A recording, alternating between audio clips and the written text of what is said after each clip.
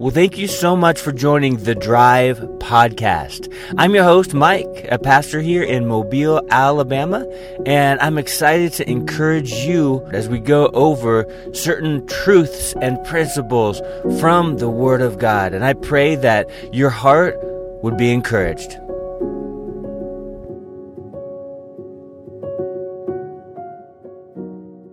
Well, everyone, thank you so much for listening to The Drive.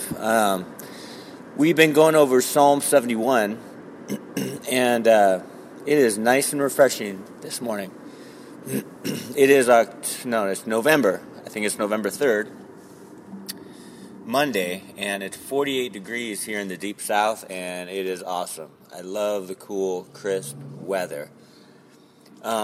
But we've been going over Psalm 71, and we looked at the first three verses, then we looked at verse 4 to 6, and today we're going to try to get through verse 7 to 11, okay, we're going to try. And a lot of good stuff here, and again, we're just going to go verse by verse and go down and expound upon it and talk about it and hopefully be uplifted and encouraged.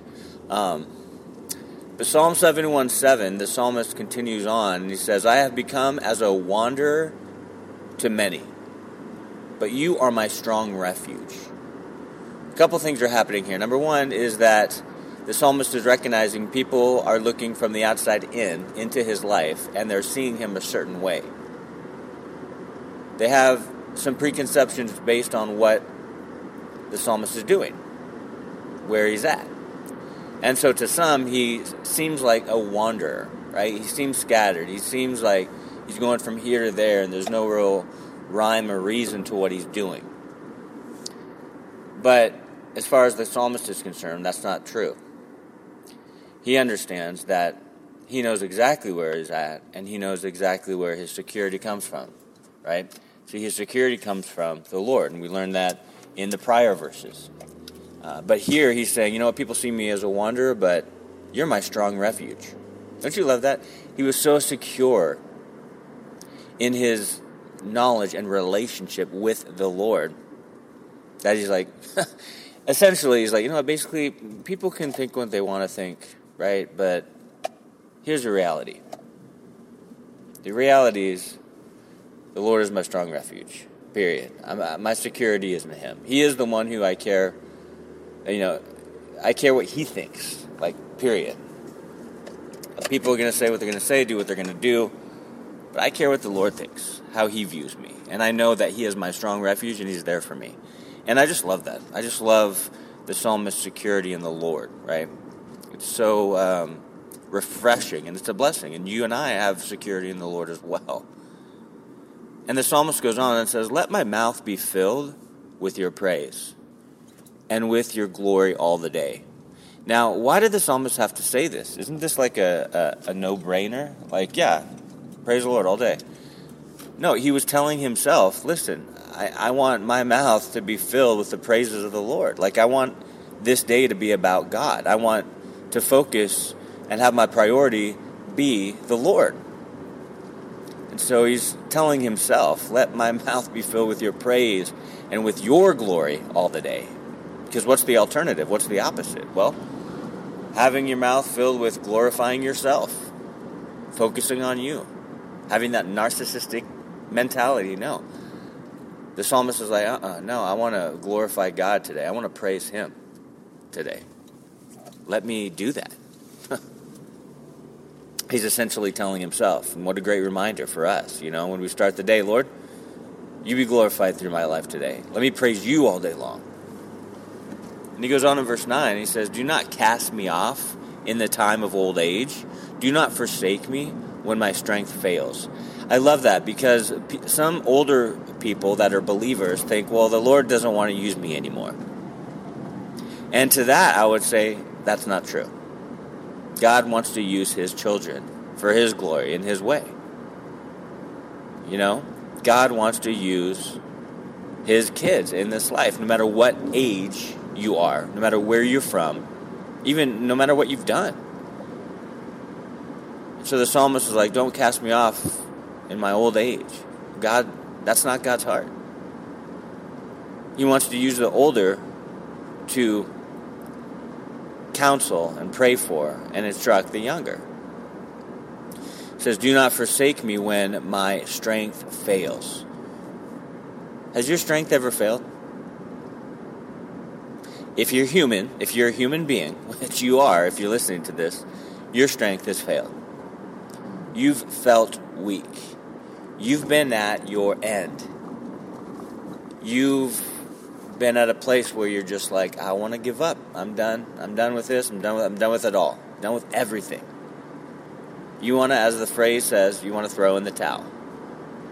Throw your hands up and say, forget it. But instead of throwing your hands up and say, forget it, we need to throw our hands up and say, Lord, I'm going to praise you.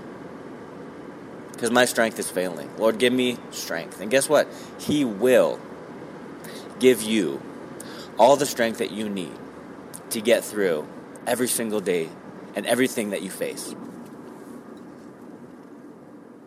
Don't forsake me when my strength fails. The beautiful thing about the Lord, one of the beautiful things, is that when your strength is failing, He's still there to fill you up, to lift you up, to give you the wisdom and the strength that you need. He's still there. He's not going to run away because you're weak. His strength is going to be made perfect in your weakness, the Bible says. It's amazing. And the psalmist goes on in verse 10, it says, for my enemies speak against me, and those who lie in wait for my life take counsel together, saying, God has forsaken him. Pursue and take him, for there is none to deliver him. And so what does this mean? Well, this means that the enemies of the children of God are criticizing, are bringing discouragement, kind of like Job's friends. I don't know why we call them Job's friends, because real friends don't sit there and just discourage you and say, it's all your fault, it's all your fault, it's all your fault. But that's what Job's friends did. So I wouldn't call them Job's friends. I would say those people that are trying to counsel you are actually from the enemy, because they're discouraging you like crazy. The psalmist is saying, my enemies speak against me. They lie in wait, they counsel together. Those who are against, it's kind of like if someone is against you, they will tell everyone else, you know what, you need to be against them too, because this, and this. And oftentimes all of the this, and this, they're all lies. But the psalmist is recognizing there's enemies. For the child of God, there are enemies, you guys. The world, the flesh, the devil, there are enemies bombarding us. But we have to realize that the Lord is stronger. He who is in us is stronger than he who is in the world. He is stronger than all the enemies that we're ever going to face in this whole lifetime. But people will bring discouragement. And they will say things that are discouraging. Like, God has forsaken him. In verse 11, the psalmist is saying, you know what, people are telling me, God has forsaken me. And people are after me. And there's none to deliver me. Heaping discouragement. But that's why I love what the psalmist said a couple verses before. He basically was saying, you know what, I want to give glory to God. I want to praise God through it all. And that's what helps us to fight our spiritual battles, to praise God, to seek God, to look to him, to realize his heart towards us. That gives us the strength that we need to face the battles that are before us. And that's a beautiful thing. And let's just go on a couple more verses, guys. In verse 12, it says, O God, do not be far from me. O my God, make haste to help me. So he's crying out to the Lord. He's honestly desperate for God. And I love that. Are we honestly desperate for God? Or are we trying to do everything ourselves? Horrible way to live. It's going to lead to stress. It's going to lead to anxiety. It's going to lead to all kinds of discouragement. Let God do it for you. Surrender and let God carry you. He says, O God, do not be far from me. In verse 13, he says, let them be confounded and consumed who are adversaries of my life. Let them be covered with reproach, and dishonor who seek my hurt. So now he was just like, you know what? Judge them. And the beautiful thing is that God is the judge and we are the ones that love. Okay? We love the Lord. We're called to love others with the love of God. God's the judge. He is just, right? Leave it all in his hands. He is the just judge. And just to finish it up on a positive note here, in verse 15, I love it. Verse 14. It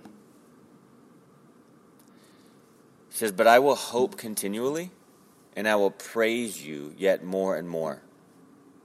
Verse 14. Man, so good. But I will hope continually, and I will praise you more and more. Again, we talked about this a few episodes ago. Hope in the Bible is hope that is sure. Hope that will happen. I will hope continually.